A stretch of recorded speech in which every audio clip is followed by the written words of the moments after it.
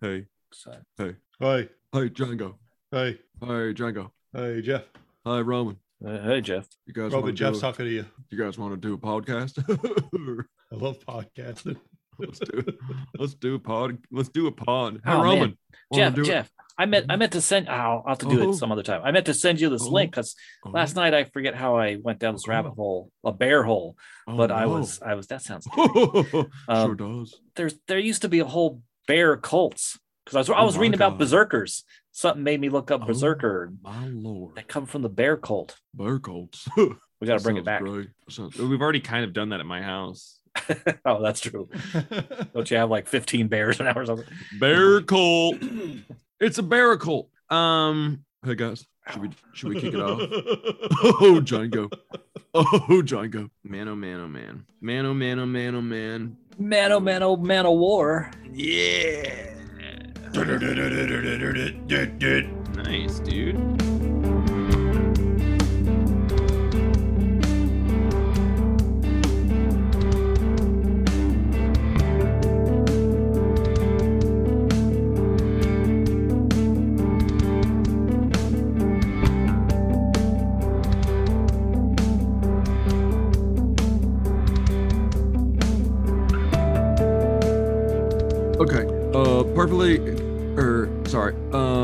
It's a podcast. It's a podcast. New direct. What's this thing called? I don't know. Fresh Boners. Ew, Fresh Bones. New direction. Yeah, we should be calling it Fresh Bones, a podcast about grave diggers. Run a Fresh Bones. Welcome to Fresh Bones, season 3, episode 3. It's a couple of grave diggers who have some bodies to find, and when we bring it back up, it'll fetch a good price. That's what we do. And I'm Jeff. I'm Isis. I'm Oberon Sexton.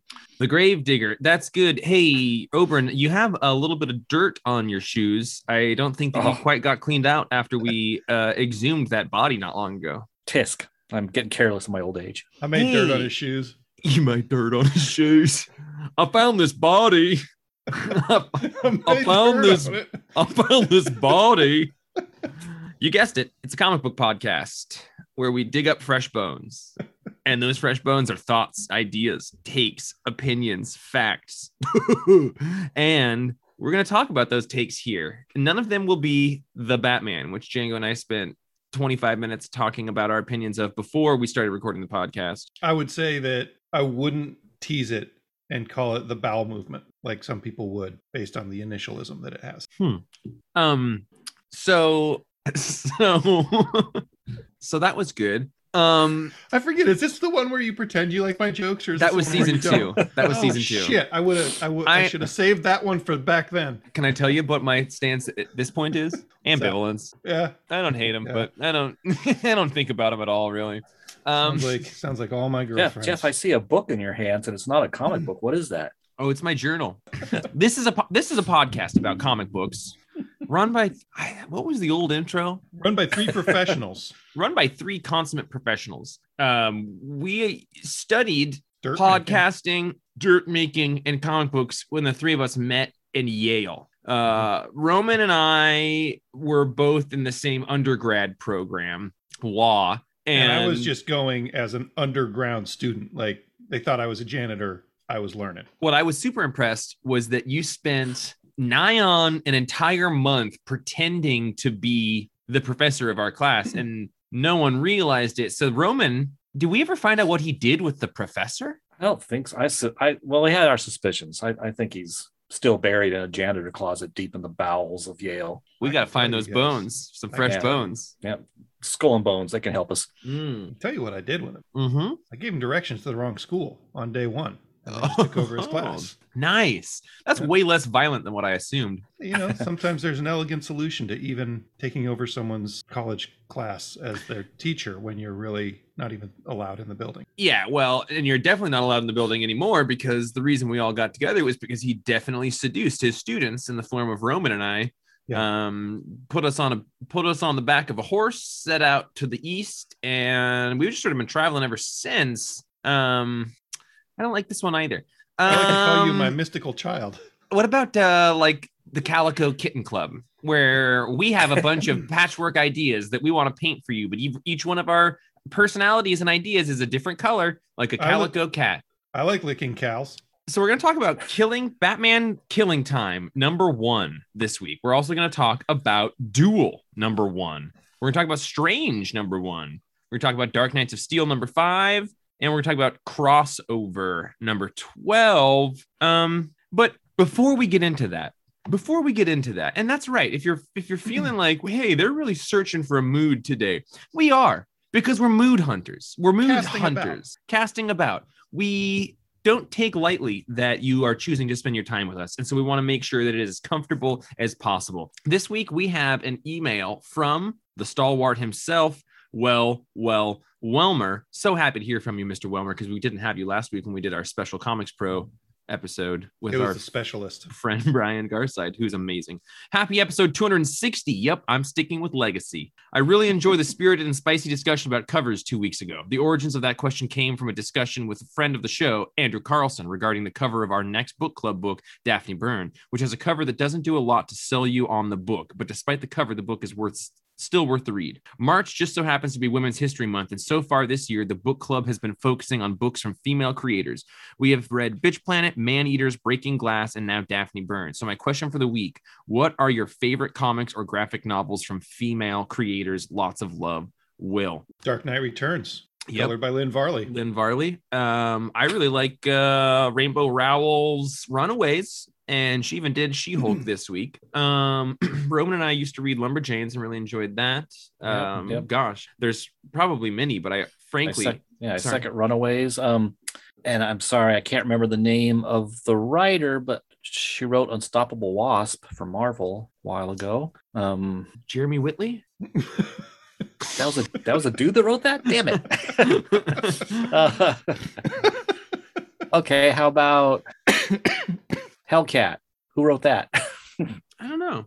It's a good question. It's a tricky question, Will, because there's not, sadly, there's not a tremendous number of female comic creators. That being said, I also, because I'm a dude and am generally privileged by being a dude and not needing to think about it, I don't think about the gender of the creators and things that often. Probably because I haven't had to worry about needing to find people of my same gender to be doing things. So it's not a thing I've had to look for. So it's the thing I don't super pay attention to. But there are definitely female artists that jump to mind as well. Roman, you just owed. I just remembered the one I'm currently reading, Teenage Mutant Ninja Turtles. Sophie Campbell. Yeah, we all jumped onto that when she took over. In fact, I yelled at IDW about how amazing that was. Yeah. And particularly Sophie's role in that. So and then she did Wet Moon as well. But Sophie Campbell, she's writing and drawing every other arc of that Teenage Mutant Ninja Turtle book and writing all of it. That I would say that's probably, I totally agree, Roman, of the last 2 years, a female writer that has really risen in the ranks for me. My go-to is clearly Breaking Glass, the Harley Quinn story. I will tell you that when I was younger, I would say probably not a kid because that implies really young, but the first time I was really paying attention to artists, Louise Simonson was on my radar as a comic book creator. And I assumed that Louise Simonson was a dude because everybody in comics was a dude. I was about 40 something when I found out that Louise Simonson is Walt Simonson's wife. It just never even occurred to me until then, which is, should give you an indication of where comics were versus where they are now. Yeah.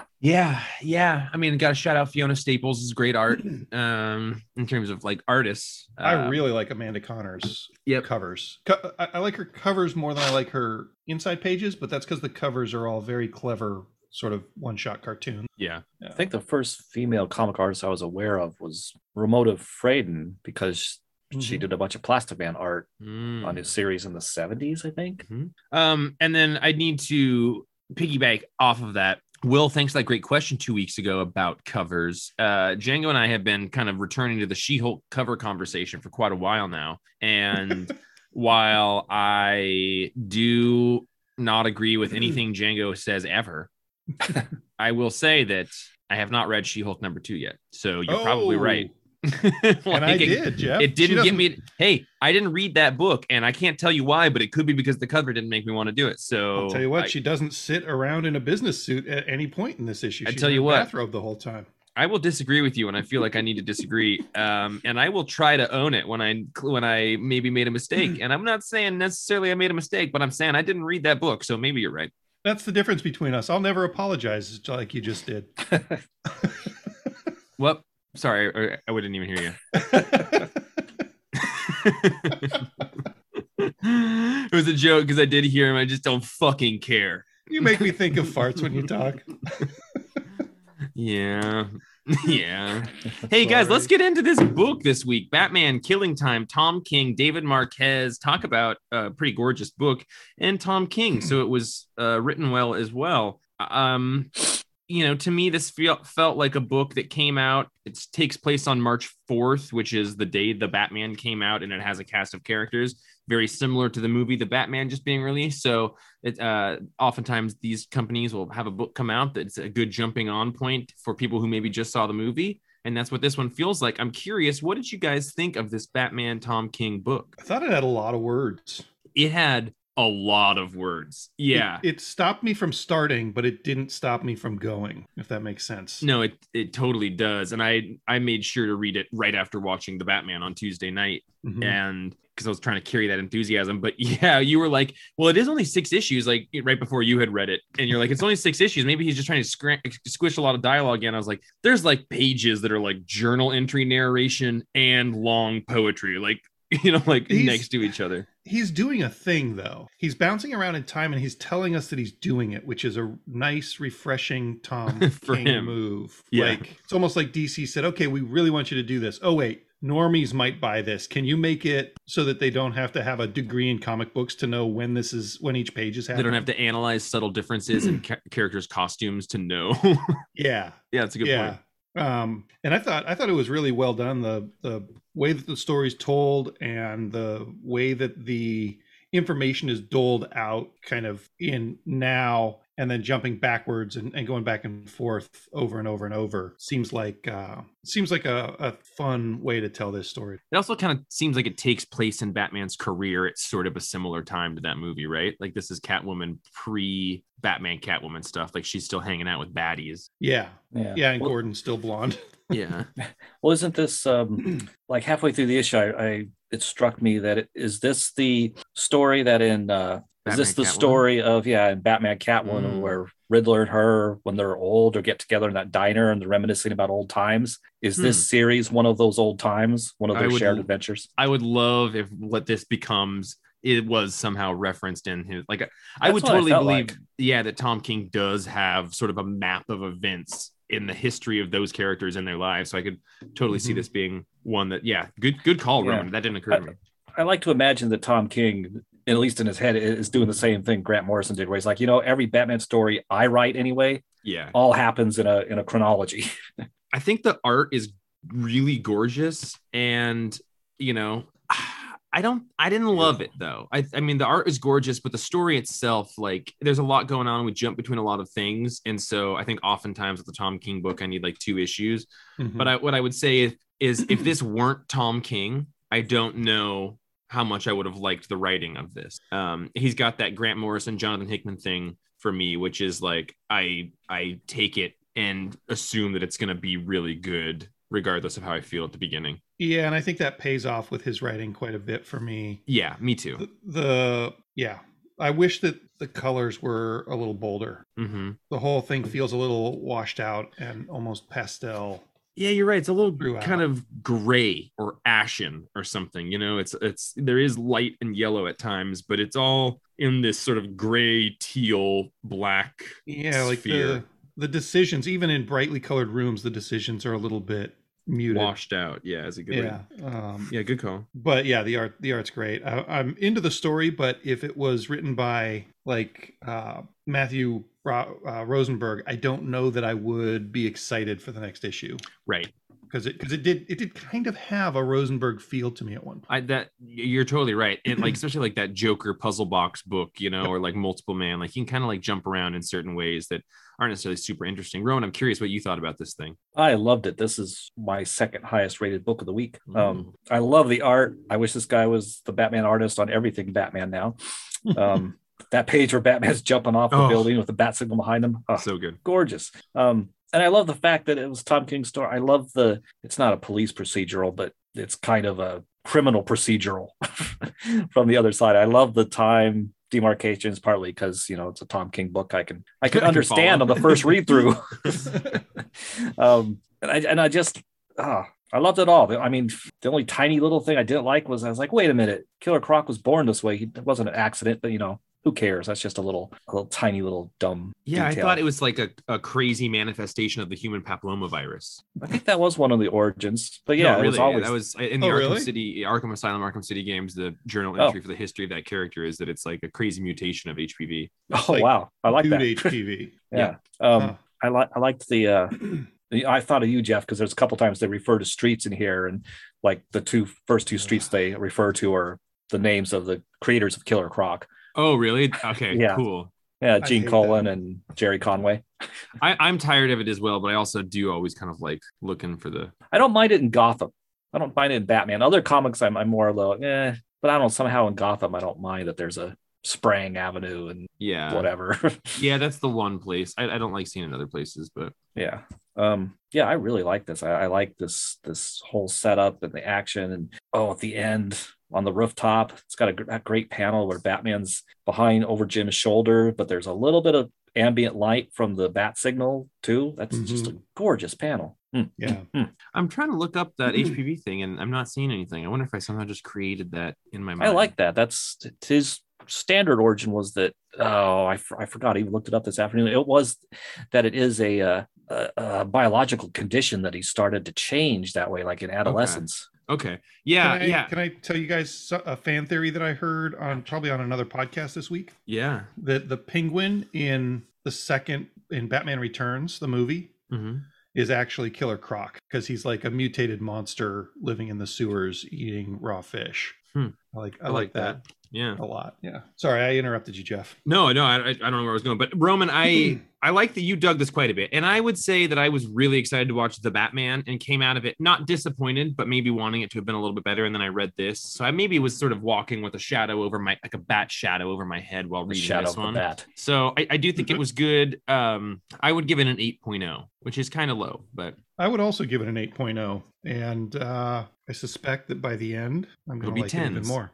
Yeah. Thanks, Tom King. Yeah. God, I even like this introduction of, I don't know if it's introduction, but there's kind of a femme fatale that Croc is trying to woo unsuccessfully. Yeah. I gave it a 9.5. Hell yeah, dude. Fuck yeah. That makes me want to give it another read through, frankly, because makes me feel like I set aside some time. Yeah, it was dense. Well, next I want to talk about Duel #1. This is from Bliss on Tap Publishing. This is very exciting for me personally because it's a great movie.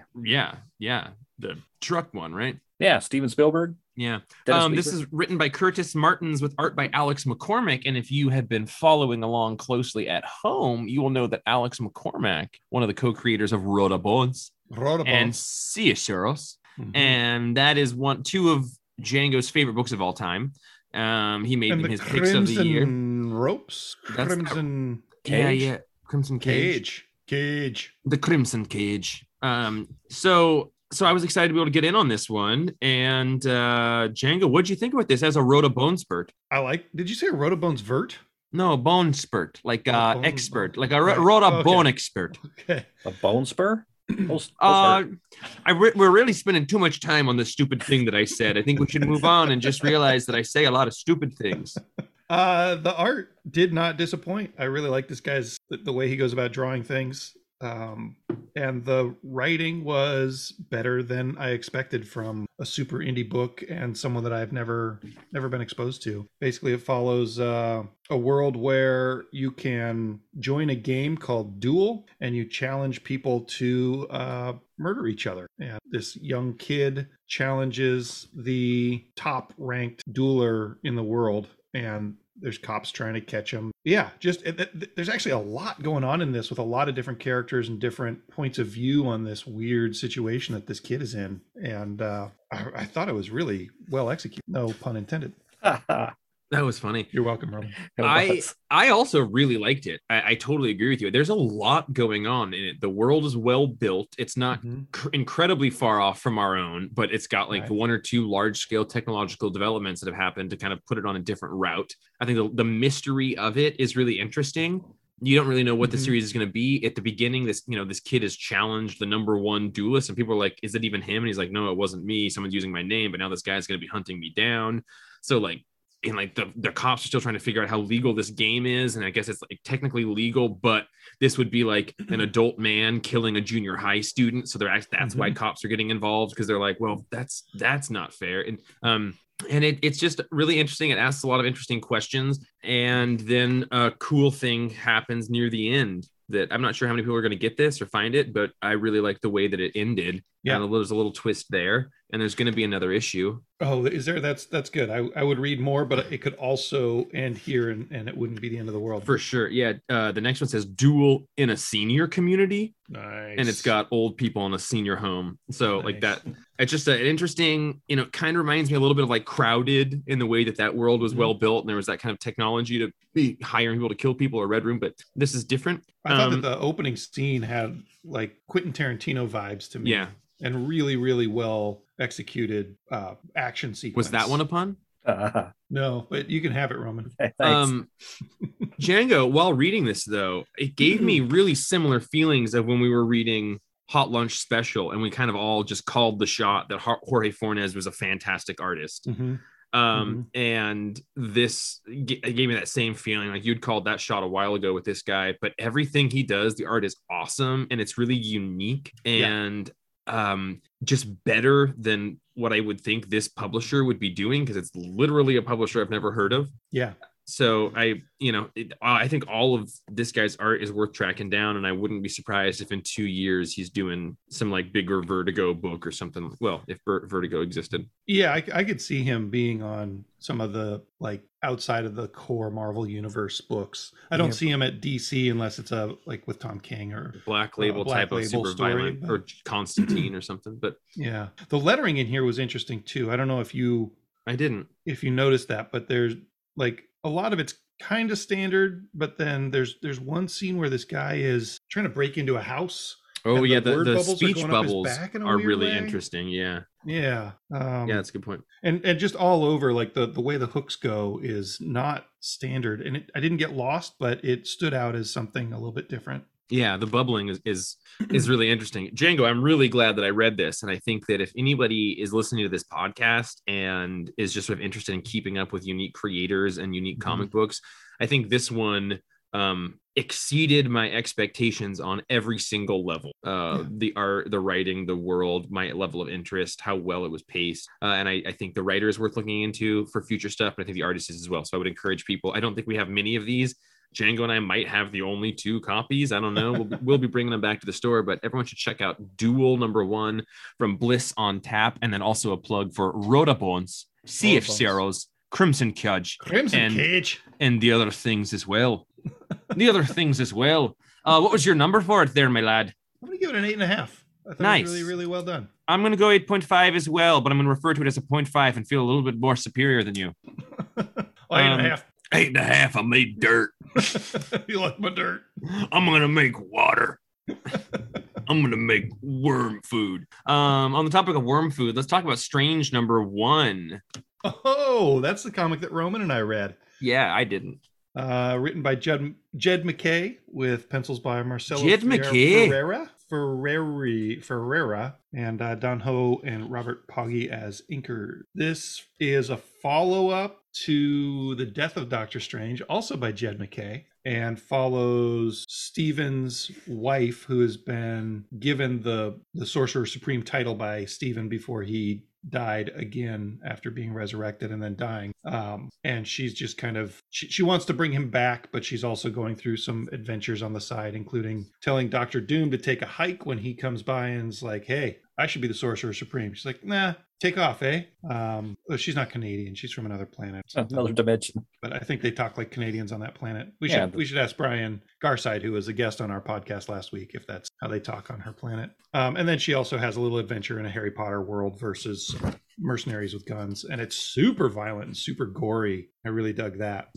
I was totally underwhelmed and confused by the last panel, and I hope that Roman can tell me about, because someone gets resurrected. I think it's Thunderstrike, but I have no context for Thunderstrike. He looks bitchin' rad, like he came from 1992. Yeah, it's that Thunderstrike. Okay, bitchin' rad Thunderstrike. Yeah, the replacement Thor. Oh, okay. I think I've seen those covered. Yeah, with a cool guy jacket. yeah. Which is all. He's still got the shreds of it on there. Roman, what did I miss in here? Not being a strange head. Is that what they call you? A strange head? They call us strangers in the night. Readers supreme.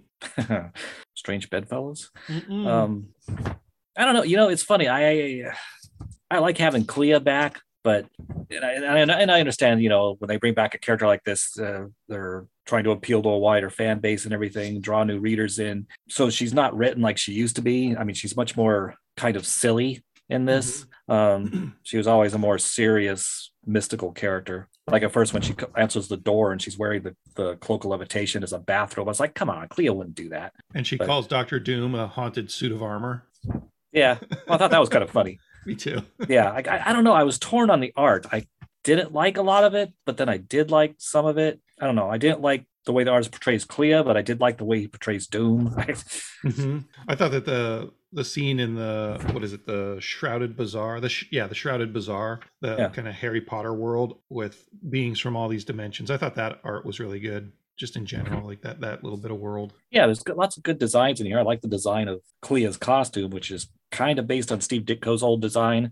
Well, her purple costume when she's walking around the street. I also like her Doctor Strange costume. I don't know. I didn't like how they changed Wong, whereas because Wong shows up in the morning and he's kind of hung over. It's like Wong is one of those like almost stereotypical serious disciple of the martial arts and everything. He doesn't drink. Right. They've made a point of that in previous Doctor Strange comics. Maybe it's a clue, Roman. He doesn't pollute his body. Maybe he's been resurrected too. That could be. I like Doesn't he party hard in Shang-Chi, the movie? He gets fucked up with them. I don't remember, but that's the movies. That's not the comics. I think that the comics are basically trying to ape the direction the movies go a lot of the time. But he goes and parties with Shang-Chi and his friend, and then they do it again in the post-credits scene. Yeah. Well, I wish they wouldn't do that in the comics. I agree with you. I hate when they drag it into it, but I would say that that's probably why. I do really like the mystical hand grenades that the bad guys with the numbers on their heads use in this. Yeah, those guys were cool. I like the way their masks were drawn. Kind of reminded me of Gene Colan when he was doing what was that? It wasn't House of Mystery, but it was like the night mystery group.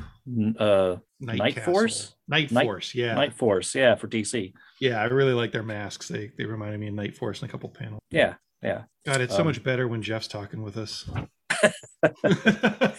They introduced this new villain, Harvestman. Yeah. I'll read the next one. There's things I don't like, but I'll still read the next one, of course. She's brutal against those bad guys, like melting their faces and killing them by turning them into butterflies and stuff. Like, I do like that she's dark. I mean, because she's from the dark dimension. I think her father or her uncle is Dormammu. Oh, okay. So yeah, she's from a whole different culture than Stephen Strange. She doesn't give a shit. Yeah. And are you excited for the next issue because of are you super stoked and panting for the next issue because of Thunderstrike? No, not necessarily. I mean, that was a big surprise. I was like, wow, Thunderstrike. There's a interesting poll. That's a name I haven't heard in a long time. Yeah, that's okay. Well, whatever. Yeah. All right. He doesn't have his hammer. I wonder what happened to his hammer. Must be in Asgard somewhere. Maybe he's not worthy right now. Nobody's really worthy of the hammer these days. All the hammers have been absorbed or something by Mjolnir. What do you give it? I gave it a 7. Ooh. I'll bump it up to a 7.5. I'm going to stick with a 7. That was my instinct. And I just noticed that Al Ewing's writing X-Men Red in the back of this book. So I know. That's interesting. So that's another X-Men book I'll have to read. Hey, Roman, did you read X-Men number 9 this week? Number 9. I did. I did read it. Nice. Are you gassing? Could you tell me quickly if it was good or not? Because I don't know. loved the last episode or issue because it was the MODOK one. Yeah, I did. And and they do reference that. I don't know this issue. I fell asleep once reading it. There's a bunch of stuff going on with the Quiet Council and the Arakko Council and a third council, which I think is the bad guys, Orcus. I don't know. I wasn't really into this issue. I was glad when I had finished it because I felt like I accomplished something. I asked because it was only, I think, like maybe I mentioned the last issue of those that came out, but like I think that I've wanted to like Gary Jerry Duggan, and I have read everything kind of thinking that I do, but I don't think that I do. I don't think I like his writing very much. I think it's always just a little bit more dry than I want it to be. Yes. And there's some interesting ideas, but he gets lost in these really dry, boring moments. And anyway, I was hoping that this one, because the cover of it looks really exciting. I want to read more, old Alpha Sentinel and Nimrod and stuff. But okay, well, thank you. I just had to ask. I didn't read it, and I'm kind of in a state of denial about. I don't know. Gary Jerry Duggan. I gave it a 7. Mm-hmm. Well, 7 my timbers. Where do you guys want to go next? You want to head anywhere as long as we're getting away from that. 7 my timbers? Yeah. Is that how you do it? I guess you just kind of ignore it. You don't tear me down. You just pretend I don't exist. Sorry, what? I tell a joke as bad as 7 timbers. Sorry, what? I was thinking about what I'm going to have for breakfast tomorrow. Think it might be like a huevos ranchero thing. That sounds pretty good. That sounds pretty good. That sounds pretty good. And then, sorry, the only thing I really like is when you're sad.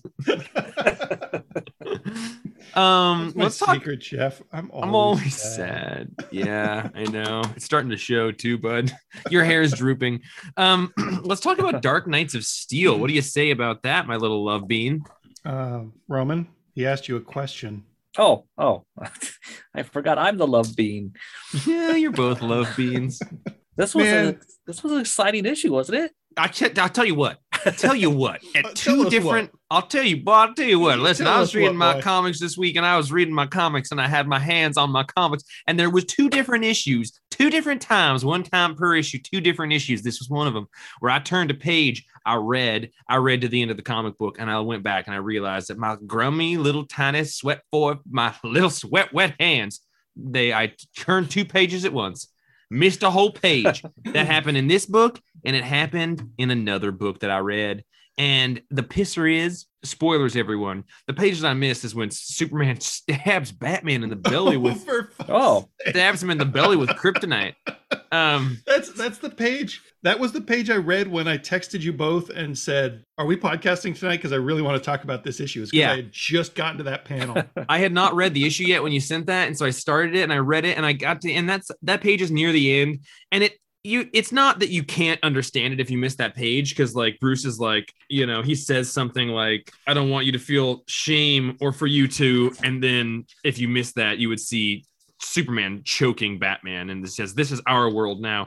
Even seeing that page, it's still really abrupt. Like, whoa, Superman went bad boy in this. What happened? All you missed there is Herc Shink Cow. Yeah, but you see, I had to like read through the page to be like, whoa, he's got kryptonite shoved in his chest. Batman needs a safe word. He does. It's cow. He thought he was safe. That page turn got me good. Yeah, like, I feel dumb. So that was those a thing that buddies fighting, like really actually fighting, is A, not fair, even if Batman is part super, and B, just kind of sad because they're supposed to be buddies. Yeah, sorry, Roman, please. That was a great thing, and it's funny because the art, he really subtly telegraphed it, because Alfred gives Batman that chunk of kryptonite wrapped up, and then later then Batman's talking to Superman, and he gives Superman, or Cal, the wrapped up thing, and then it disappears out of sight. But in the last panel before the page turn, you can see there's something glowing green on Superman's chin. He's unwrapped it below the panel. So Roman, piggybacking off of that, the lighting in this, the coloring and lighting in this in general, because statement right there, amazing. If you look at the lighting, you see that the final page of the actual issue is just the Kents carting off, and the sunset colors is one of the most gorgeous sunsets, like single image. That's right up there with like Superman for All Seasons, like Tim Sale, Cotton Candy Skies. Like, it's just a gorgeous scene. And so the lighting light rays in the jungle are as well. Like looks a little bit like Isola style lighting, which is my favorite part of that book. For sure. Yeah, the lighting in this is something special. We need to even like the shadows on Harley's face in the jungle are like leaf shaped, and that adds a lot of depth to this issue. Color by Arif Prianto. Well done, Arif. Yeah, seriously. So I guess I like the Superman turn in this because, you know, it's almost kind of like Superman Red Sunny, you know, like it's nice to get an Elseworld story where like maybe Superman's not just pillar of, you know, like I want my Superman to be pillar of morality, but I don't mind an Elseworld story. And this one we see, you know, Bruce is found by the Kents, and that's awesome. So it also kind of begs the question about, okay, so how much of Superman's morality is due to the Kents because he didn't have them in this world because Batman gets to have them in this world. And so it makes it more believable that he could turn. I don't know, Roman, what do you think? Yeah, and I always like that kind of story where the different version, well, like Red Sun, where he's not raised by the Kents and it always goes badly. Also, Bruce is not going to be raised by the Kents because he's already like mostly grown, right? So it's too late to change his kind of moral compass, I think, in a big way, unless we're gonna have this thing stretch on into years and years and years. 12 issues. 5 of 12, yeah, but maybe it's like the story could cover 10 years or something. But I'm excited by this series because we're 5 of 12 issues in, and a lot has happened, and it feels like there's so much more to happen. But I have a point of clarification, if you don't mind me asking you two hunks of men. So it's the nicest thing you've said to me. Yeah, it was still hunk. So in this, I feel like in the previous issue, we did see like Super Gil. Hey, I'm Gil. I'm here to fix your toilet. My name's Gil. Things are looking up for old Gil. Simpsons. Knocked that over, didn't I? Sure did. Gil, you're fired. Oh, things are really looking down for old Gil. But didn't we see Supergirl kill that person? And in this, they're bringing it up, and she's like, "No, I didn't." So I don't. Oh, did we? Didn't we see like her show up? Wasn't it? Maybe 3, maybe 2. She shows up and like grabs a guy out of the window and like takes him up and drops him, and she flew up there. I don't know if I'm getting blonde Kryptonian women confused or not, but so I'm not sure if there's a double of Power her Girl, or if she's lying, or maybe it was Power Girl. Yeah. Because Kara. So there's Kara, and Kara is Power Girl. Kara's Power Girl, and then Zala, is that what this one is? Yeah, that's his sister. So Supergirl is Zala, or his cousin. Yeah. Okay. That clarifies it. But yeah, just they're sort of blonde Kryptonians, I guess. Unless it's the other way around. Because now I'm confused because I thought Kara was Supergirl. Yeah, traditionally Kara is Supergirl. You're totally right. I'm totally wrong. Zala's a made-up name. Well, they're all made-up names, but Zala's a name we're not familiar with in the Kryptonian mythos, I think. I think her name is also all right. Kara, we're a fucking comic podcast. Okay. What's Power Girl's name? Kara Zor-El. Kara Zor-El. Kara. Maybe it's Kara and Kara. Did you ever think of that? Yeah. That's totally. Yeah, possible. You're right. That is Kara. Kara. Oh well, fucking A. No wonder I'm confused. I mean, freaking A. But so Kirk Superman, Kirk L, Kirk and Gil are at the beginning of this. It is Kirk Kent showing up and talking to Zala. So that's weird. So we don't know. Is there So that's a question. Who is Kryptonian Zala? Yeah, I couldn't remember who killed Jefferson Pierce's kid. You're right, but it totally could have been. So it looks like Zala Jor-El is specific to the Dark Knights of Steel universe. Okay.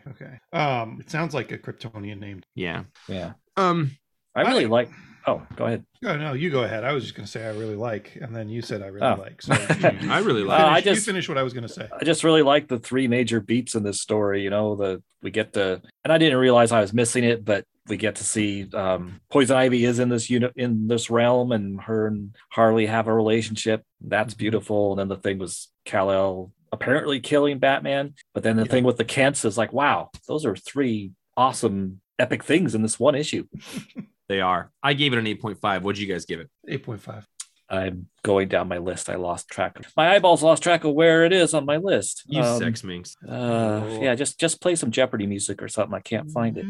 Did I not this email from Nathan we got? There was a secondary email from last week, but I gave it an 8.5. Nice, all of us did. Can I say one little tiny spoiler that disappointed me about the Batman? Yeah, the movie. Yeah, spoilers for the Batman. Everyone, if you haven't seen it, go see it. It's good. It's worth seeing at least. 0 F words. Yeah, that's the spoiler. Yeah.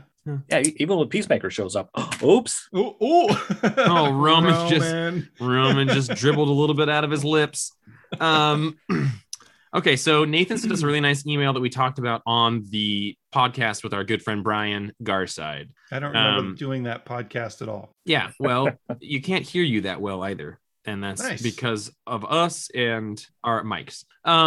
So the follow-up to his email was, anyway, let's get weird. Please read the following lines aloud to your showmates until they or you can guess what you're saying. Hint, people, places, things, phrases related to comics. Answers are in subsequent email. Warm up. B-Y-B Yoda. Baby Yoda. Okay, you got it. All right, so I'm going to say some words now that are spelled certain ways, and you have to tell me what they mean.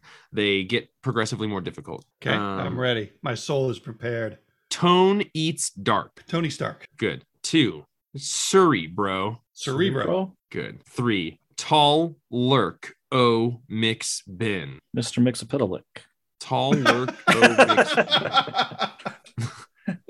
Tall lurk. O mix bin. Taller go mix bin. Taller comics bin. Dollar comics bin. No. I think that's right. Tall lurk. O mix bin. B-E-E-N. Tall lurk. O mix bin. It's got to be Dollar Comics bin. Dollar comics bin. Okay. Oh, it's a name. It's a name of an upcoming character in the next season of Boba Fett. Okay. 4 is Aim Ian Weighing. Damian Wayne. Okay. Okay.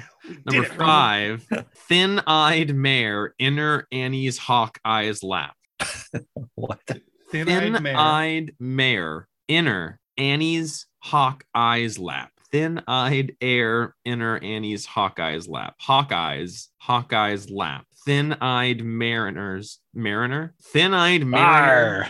Thin-eyed mariner, Annie's hawk eyes slap. And his hawk. I don't know. Hawkeye was at the beach and got his costume all dirty. Okay, I had to look at the other email.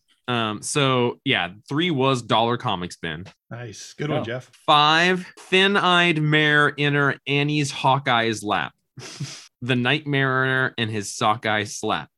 Nice. That's a good callback to a podcast we all used to do together. Okay. The Night Mariner and the sockeye slap. Roman's dark alter ego and his super move. I didn't know any of our stuff was going to be in there. That was fun, Will. Or sorry, not Will. Will was the first fucking guy. That was fun, Naboo. Thank you. That is something called the Anguish Languish. Oh. Which, if you say it right, sounds like the English language. And somebody wrote Little Red Riding Hood, but the entire story using the wrong words, like Ladle Rat Rotten Hut. Hey, Roman, do you know the song Little Red Riding Hood? You sure look something good. And don't want some the big bad wolf alone. Oh, yep. It sounds mean, like a Three Dog Night song, like a nightmare. Like it seems Mama like there needs to be come. a Tom Waits cover of it. But that seems like a song that Roman would know. That's a song that I would hear on the 1950s, 60s pop station driving around with my dad. Yeah, I can't remember who did it, but yeah. Oh, you bet. Jeff, I threw a bonus one in the chat. Let me see if Roman can grab that. Yeah, Roman, listen to this. Ladle Rat Rotten Hut. No, that's one you did already, what I just said. Yeah. Radar Softer Lost Ark. Radar Softer Lost Ark. Raiders of the Lost Ark. Mm-hmm. Oh. Well done, everyone. Hey, crossover number 12. Donnie Cates, Jeff Shaw, D. Cunniffe, John H. Hill, and Phil Hester and Klaus Janson. I love that they hide those credits when they have a famous ass guest artist in these issues. They hide. They don't put it on the cover or anything. They just like sort of put it on the credits page. Yeah. This comic is weird and it feels like you're not supposed to be reading it. I love it. I love it. I hope that it is not wrapping up. He does make a meta statement in here of like, we've got to thread narrative A and narrative B together or else this thing's going to fall apart.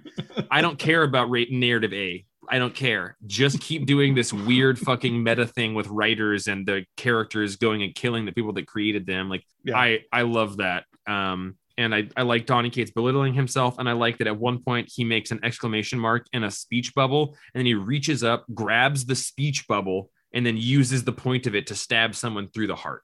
It's so good. It's so good. And And that Phil Hester Klaus Janson art it's a pretty good Ryan Otley look. Huh. No, not Ryan Otley. Jeff Shaw's the guy doing the book. Yeah, but who did the it's supposed to look like Walking Dead because it's Adler? Kirkman. Yeah, it looks like Adler's art. Yeah, it does look kind of like Adler's art. That's a good point. I love that in Kirkman's home, he's just got like Transformers statues and 3 copies of Action Comics #1, and like they're totally just making fun of him. And I wonder how much of it had his blessing. Also, it doesn't look that much like Robert Kirkman. There's like just a bag that says Frazetta covers and McFarlane covers. Like, and he talks like Kirkman too. Like all his characters just talk and talk about their feelings, and they kind of nailed that with him as a human who's also a character. Roman, are you reading crossover still? I am.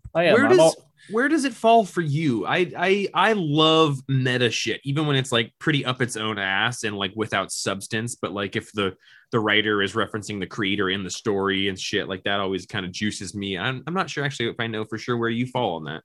Well, it's really interesting hearing because you guys both are loving it more than I am, and I my favorite part of this was Kirkman's dialogue and Negan which was written by Kirkman and Negan calling. Was it? Oh, and Negan calling him out on that and everything. And yeah, Kirkman's home and all that.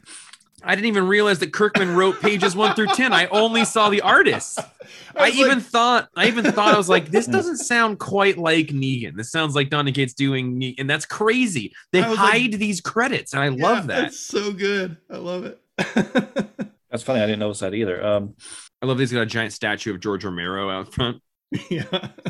Yeah. And I liked all the stuff with Kirkman, but it's interesting that overall and they talk about how it happened. He did bring narrative A and narrative B together again. And I'm like, yeah, because in some ways I don't care about this meta thing with the comic book art. Like for me, and it's interesting that like I never read Walking Dead, or I read the first volume or Saga. Yeah, I never read Saga. I never finished the Walking Dead TV series. So a lot of the stuff comics a day, and he doesn't get to those. Yeah, I never read Powers.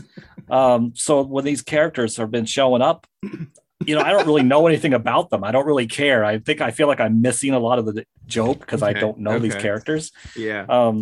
I could see that. So yeah, those parts it is funny that Walking Dead, like I left the TV series right before Negan showed up. Yeah, no one watches that show. But that's amazing, Roman, that you read so many comics and just haven't ever imbibed probably 4 of the most popular indie comics in the last 15 years. I love it. Yeah. Yeah.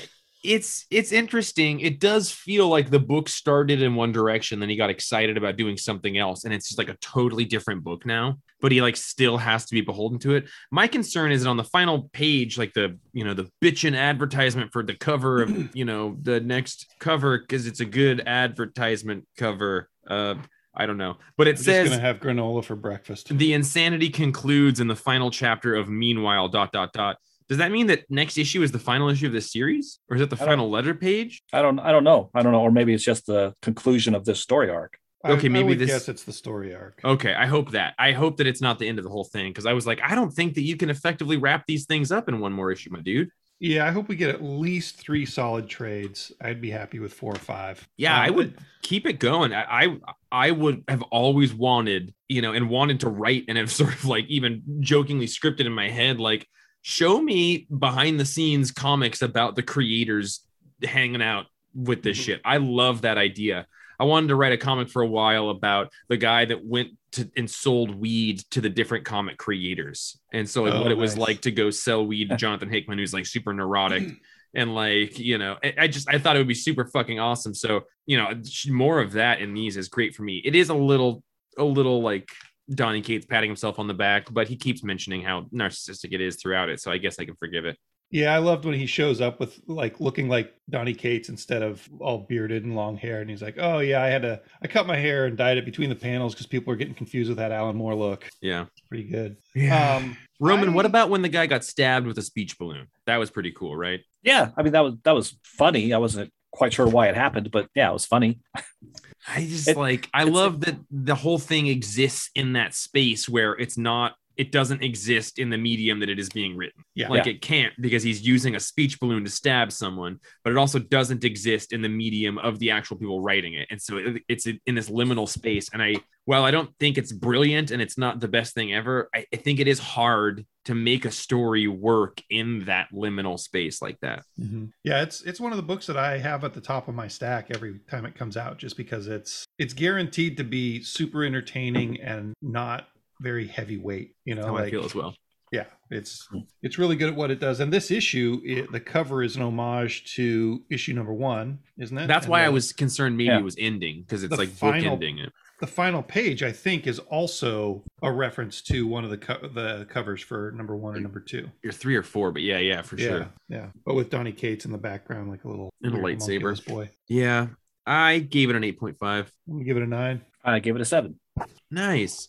Yeah, Roman in general, is meta a thing that, like, I would say that, like, you know, to put it in kind of like Django parlance, like if it's a story that involves really meta stuff, you get a +2 to your roll, like in general for me, you know? So I'm curious, is that a thing that like makes your nipples hard, or are you just kind of over it because you've read a lot more than I have? Yeah, not necessarily, though I did realize reading the series, since Cates mentions Alan Moore so many times, I realized, boy, if this was about creators like Alan Moore and Grant Morrison, I'd be much more excited. Right. Like I guess the newer, more modern guys, I'm like, yeah, I don't really care about. No, I totally agree. It's Kirkman, it's Vaughn, it's Snyder. Like, yeah. Kirkman, at least, I don't know if he is older than Cates, but he is. The writing seems like he is, and in this issue, he looks older, and I was more interested in him than I was Cates. I'll bet he's got 10 or 12 years on Donnie. Okay. Yeah. I would hope that. I just like old guy comics.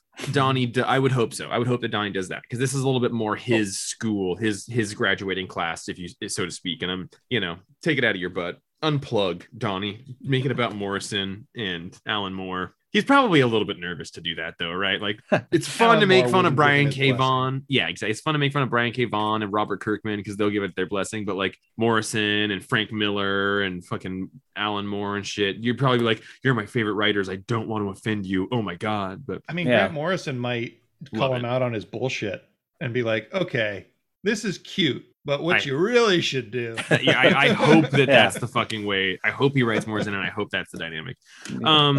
Sorry, we did do scores on that one. So now I think it's time to buckshot. Django, you've got 90 seconds on the clock. Now I'm not going to start it quite yet because I had to find my phone and everything, but I want you to know that if you mercy, is that a Bob Dylan reference? Go mercy. I'm going to include some books that came out last week. Pink books loser. You can't do that. Bleed. Yeah. By Victor Santos. It was a number 1, and it follows the story of a guy who was in a team kind of like Youngblood in the 90s, and now he's kind of older and not doing so great.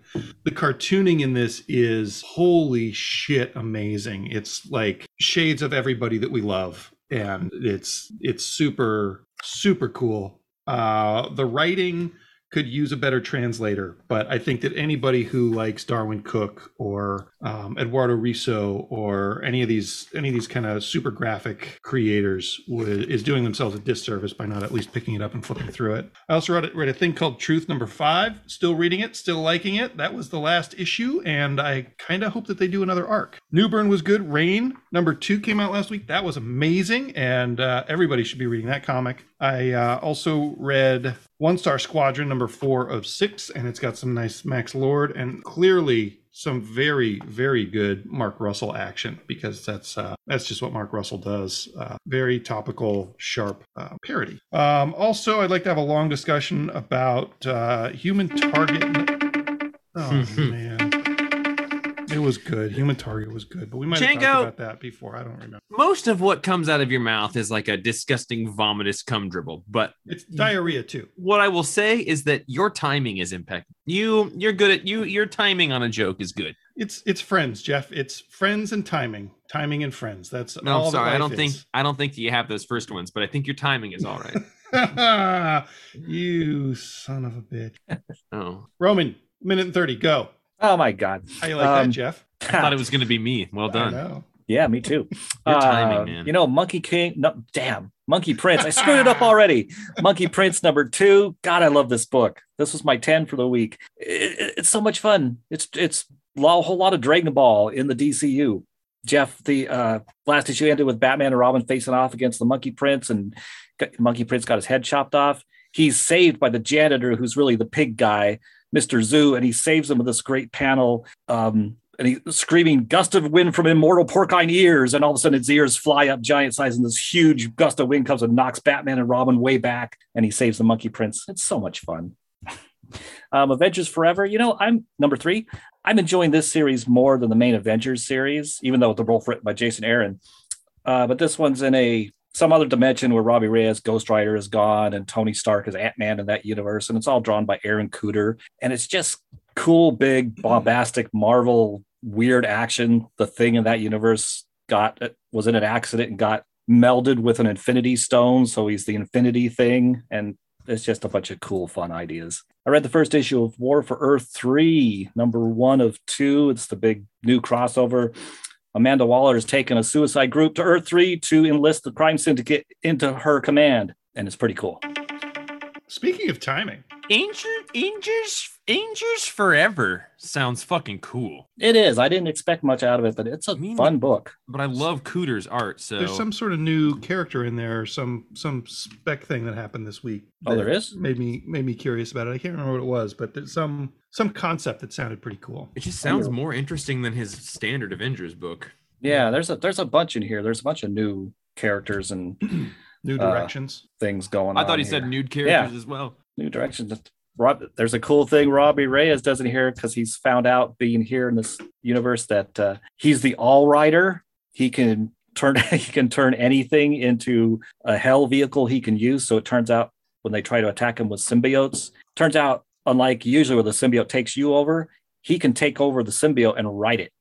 Man, that's crazy because it reminds me so much of you, Roman, the All-Rider, who can turn all surfaces into a Sibian-like thing to sit upon. Jeff, you got a minute and 30. Go. Django, I was making Sibian jokes about Roman. I thought you would I like that. Sibian jokes.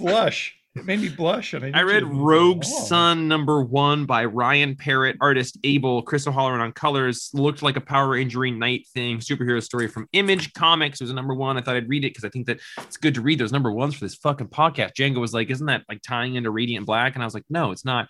And I had read the beginning of Radiant Black and liked that. I haven't been reading it since then. And it was good. It was a superhero type thing.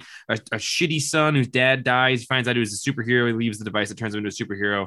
To him, but the dad had gotten remarried and has these other siblings, and that's interesting. But it is fucking tied into the Radiant Black universe. I fucking knew it. I don't fucking know, and that's a huge universe. We got to talk about that in a second. What if Miles Morales? This was actually better than I thought it was going to be. I want to talk about what if stories with Roman because they're always kind of inconsequential, but at the same time, there's some cool stuff that happens. I think the costumes are really cool. They introduced a character that Miles is dating in here that I really liked. The world was good ideas. I think the best part of it was the Dan Panosian cover to Electra 100 that was previewed in one of the pages there. I liked that certainly a lot. And then, this is a series of one-shots, but it does sort of end with an element of the story that is doing some sort of dimensional hopping type of thing. So it makes sense that series of one-shots, but they're going to be kind of connected. And it's a good way of introducing extra characters, kind of in the way that they did with Edge of Spider-Verse and Beyond the Spider-Verse, like when they introduced Spider-Gwen. So it's a great way of kind of using a testing ground of one-shots to create these new characters that might become really valuable IPs. Your timing's pretty good. You could use probably an extra second of padding. I was talking about your joke timing. Your joke timing is impeccable, Django. I don't know if it's a new character or not, but the Falcon is a girl that Miles is dating. And well, in the regular Miles, I haven't been reading that story. She's not the Falcon. It's not a very good name. She's a winged character named Sparrow, who's the niece of the Vulture. Okay. And her name is Ta something. Yeah, that's her name. And she's very likable, and I liked her in this, and she's a total badass. So I liked her. They're doing something in this Radiant Black universe, you guys. Mm-hmm. They're like Radiant Black. They've got the red one coming out. They did that supermassive one shot. Rogue Sun is apparently he's just a character that has shown up. But I'll say that it's a well-written book, and the characters are likable. And I started it feeling a little like, this is kind of a chore. And by halfway through, I thought it was really good. If you liked Radiant Black, you should read this. I should have auto-subbed the 7 Radiant Black readers that we have to this book, and I didn't. Probably not too late. But if you've read the Power Rangers books, Django, that was a good call. Like if you like stories about damaged youth inheriting power and needing to learn those, like the lessons with it, kind of like a Spider-Man story, this seems like a good one. And it does seem like Image is putting a lot of money into the idea of this being a shared universe, which is interesting because like I feel like that got leaked when Radiant Black 1 came out, and I had said that to you, and then you said it to somebody at Image, and they were like, yeah, we're not necessarily saying that. That's going around. But then they told you like, yeah, but he is bringing some friends on board. But it totally is what's going on. But they've been denying it for now like a year and a half. So just an interesting pocket of comics. And I think it's quite good. I think that, it reminds me of like Ultimate Spider-Man. So if you're looking for a kind of all ages story to check in with some new superheroes and they're trying to do some comprehensive world building that's interesting and good, I would recommend it. I want to catch up with Radiant Black. I fell behind on it, but I actually like this one more than Radiant Black. So I gave Rogue Sun an 8, and I gave What If Miles Morales a 7. I gave it a 7.5 or a 7. I don't know. And when you talk about that being similar to Power Rangers, are you thinking of Sybian's Power Rangers? Mm-hmm. Okay. Mm-hmm. Sybian's Entertainment. Yeah. Okay. That's what I thought. With the gold coin logo. Yeah. Roman, you know about that one, the All Rider. A horse to ride. Yeah, that's the deluxe. The deluxe model. Oh, you're a monster and a machine. Django, have we done everything that we came here to do? I mean, feels like we kind of did. It seems concise. Like, it seems concise. There's something wrong with us? Well, there's something wrong with you. My battery is getting low, and I realize it's not plugged in, so that's problematic. I want to throw a big thank you out to Brian Garside for hanging out with us last week. The audio. That guy is amazing and so much fun. And thank you for writing us emails, and thank you for hanging out with us for every night of a Comics Pro. There wasn't a huge intro to that episode, but Django and Clet and I got an Airbnb in Blaine for several days because Django and I used to go to this Comics Pro 3-day event every year somewhere in the country. But because of COVID last year and this year, it was all virtual. But it was very fun to get an Airbnb. But yeah, Django brought his friend Brian on board. Now everyone's in love with him. So Brian, we love you. I had to offset his awesomeness by having my levels wrong. Man, I don't know what happened. I don't know. We won't talk about it now because I'm an audiophile and I'm just sort of wondering what happened to the audio recording settings that we had made. But you say audiophile, I say audiophiliac. Yeah, that too. I do have sex with dead audiophiles. Yeah.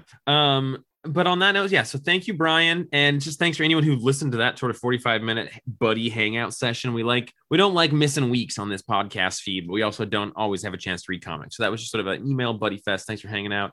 Roman, next time you and I need to find an excuse to make a fort and an Airbnb and hang out with folks and sleep in a fort tent, and it'll be fun. And there's our excuse. It'll be fun. Exactly. I love it. Men file pack adder wrench. That sounds like a Sybian activity. Men file pack adder wrench. Django just did another one of those things that Nathan sent us. Men file pack adder wrench. Men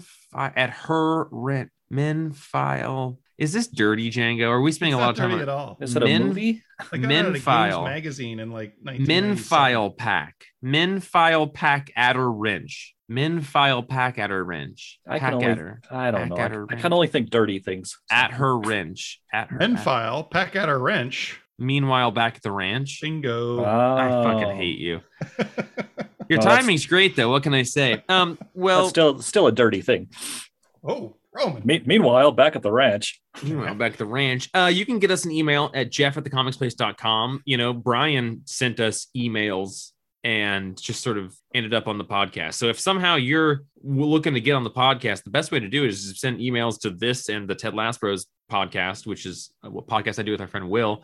But that's what Brian somehow did. But Django's making weird faces. Did we play the email that he sent us ever? No, we didn't. I saved it from last week because he was on it. I didn't want to do it while he was on it, and it's buried in my inbox now. Yeah, sorry. There's a thing. I got it here. Thank you so much. Brian, that was a close call. I was just sitting here talking about how much I love Brian, but because that's kind of our rule, right? Yeah, that's my rule. Send us an email. We don't read it or listen. I try to be, as the producer, I try to be on the same page as my guests, which are Roman and Django. So, all right, let's see what happens here. Hey there, perfectly acceptable podcast rumination direction posse. Yeah. Brian Garside here. So I hear that you want to talk Nightwing. Well, I'm your Huckleberry. So let's chat. We can talk about how Nightwing is one of the few characters in comics who's been allowed to have a full character arc where he started out as a child and is now an adult, and we've seen him grow every step of the way. How people like me have actually grown up with him at every one of those steps, and how we have an affinity to him because of that. We could talk about Dan DiDio's hatred of Nightwing and how he's tried to destroy him on many an occasion.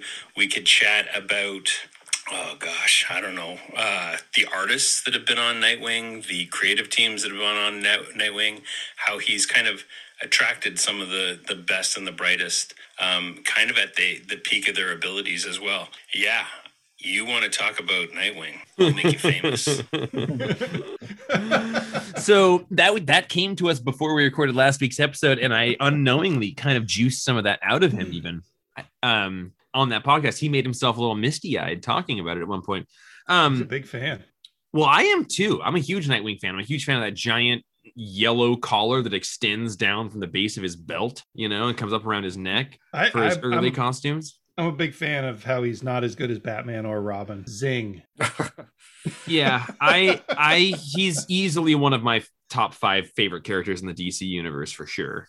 No questions asked for me. Yeah, for sure. And that's a great point Brian had, that it made me realize that, when I was a kid, Dick Grayson was just, slightly older, like 5 or 6 years older than me, maybe 5. And when New Teen Titans, both 36, Perez and Wolfman came out, I was like in high school, I think, finishing high school years, because I used to imagine, like, what if me and my friends were these characters, these superheroes, and getting in all this, personal turmoil and romantic involvements and all that. Yeah, I can't think of. Yeah, I think it's a great favorite Robin. He's got to be mine as well. Although I love the Tim Drake costume.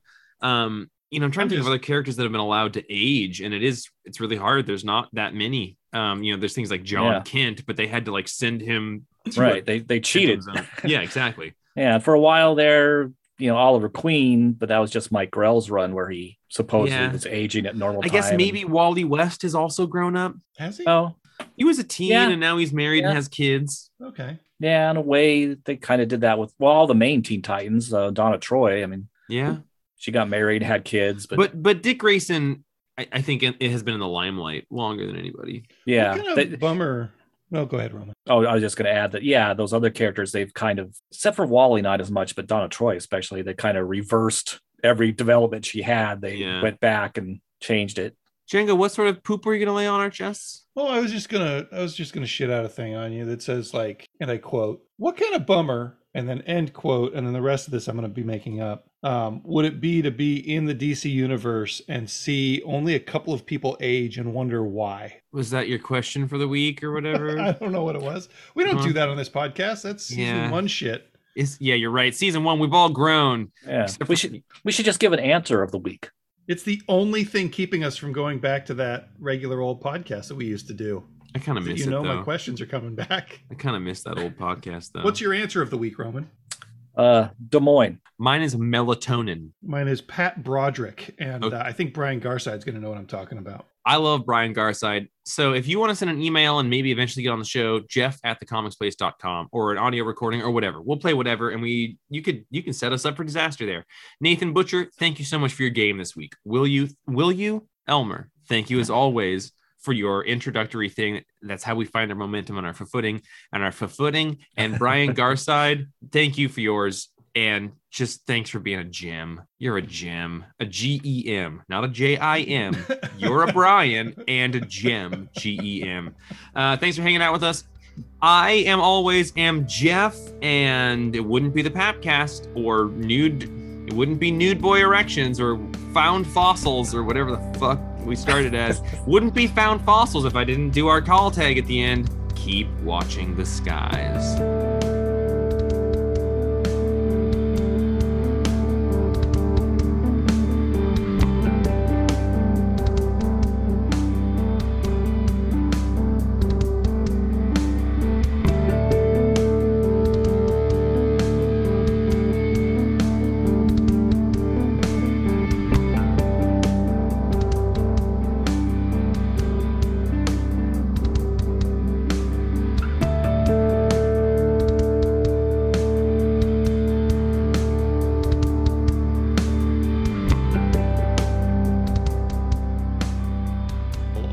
I did notice at the very end, and I'm gonna have to watch out for this when I watch it again.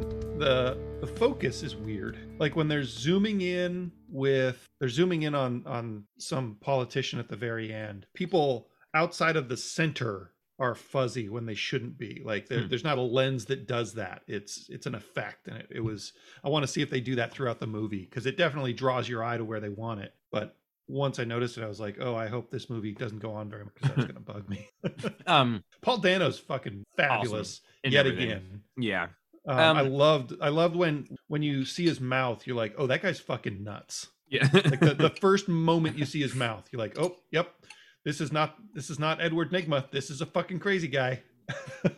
Mm-hmm. Yeah. I think the story thread of approaching it like a Kurt Cobain style character is fucking brilliant, because it didn't really like the I think the accuracy of that statement didn't really hit me until I was watching it. But like a young person suddenly given a lot of resources and power with like a sense of purpose, but also is way out of their depth, but also has a weird sense of entitlement to their cause. And like, it just like the comparison really makes sense to me. Like just that weird chip on his shoulder and like stubborn confidence, but it's also like spoiled and entitled and kind of the byproduct of a rapid change of status of life. Yeah, like you know how Grant Morrison talks about choosing a word to describe the characters in the Justice League and then writing to that word. And I think that the movies do that too. In this movie, the word is vengeance, right? And at some point, my thought was, I'm surprised that they haven't made a Batman movie where the word is childish, because he's just a rich, strong kid in Arrested Development, right? You know, yeah. Exactly. And just really lean into that, because this one shows those as his flaws, but not really as like the core of his character, which I think really, when it comes right down to it, it is sometimes. Oh, for sure. And like, you know, I think Kurt Cobain is that same type of Arrested Development childish. Like you're 27 and you're still singing about your parents getting divorced. Like, grow up, get over it. Like, I love Nirvana. They're, you know, my favorite fucking thing. But even he was saying that. He's like, I'm just a fucking kid whining about his parents getting divorced at this point, you know?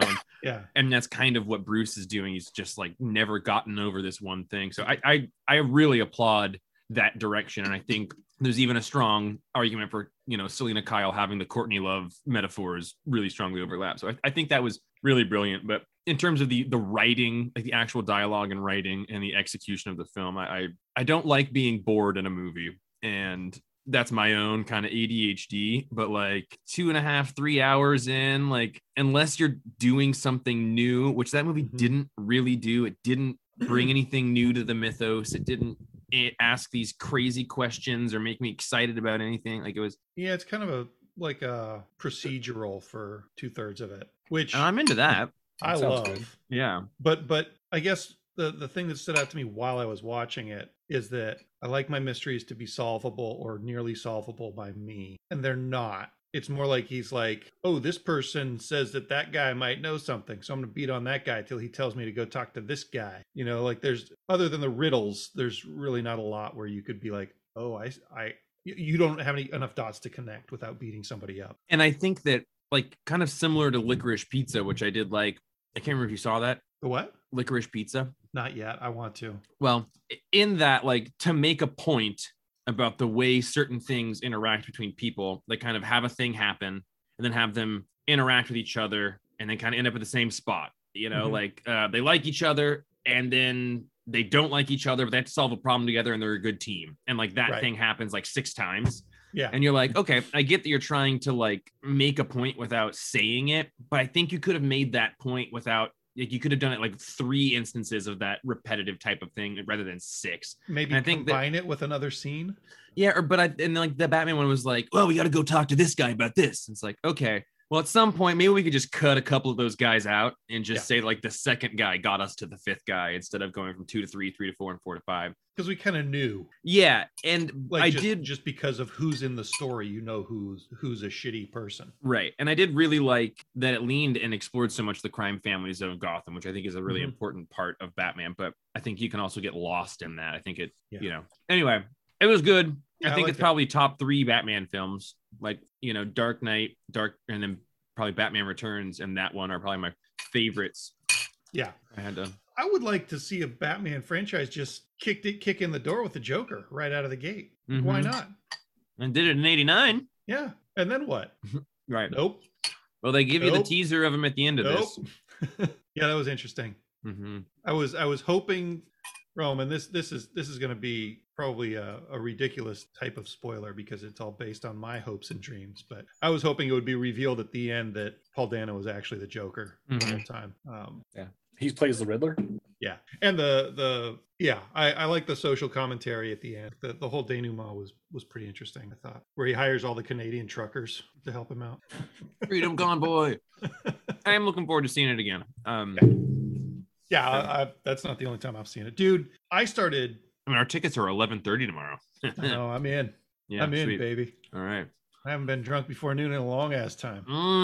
Since this weekend.